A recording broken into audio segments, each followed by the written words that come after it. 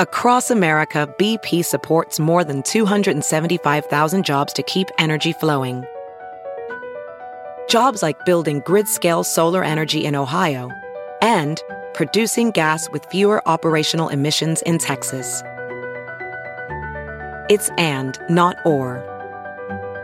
See what doing both means for energy nationwide at bp.com/investing in America.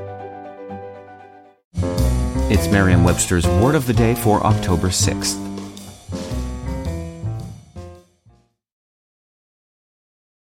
Today's word is bombard, spelled B-O-M-B-A-R-D. Bombard is a verb that means to attack, especially with artillery or bombers. It can also mean to assail vigorously or persistently, as with questions, or to subject to the impact of rapidly moving particles, such as electrons. Here's the word used in a sentence. After running an editorial supporting the town's controversial plan, the newspaper was bombarded with letters and email from residents wishing to voice their opposition.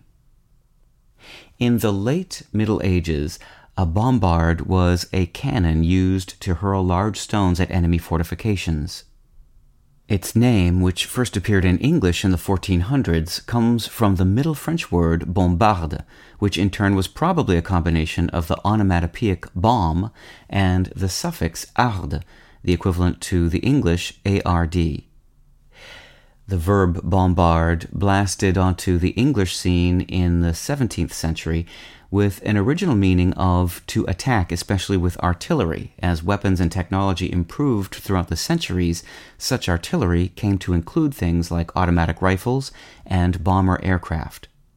Nowadays, one can be bombarded figuratively in any number of ways, such as by omnipresent advertising messages or persistent phone calls. With your Word of the Day, I'm Peter Sokolowski. Visit Merriam-Webster.com today for definitions, wordplay, and trending word lookups.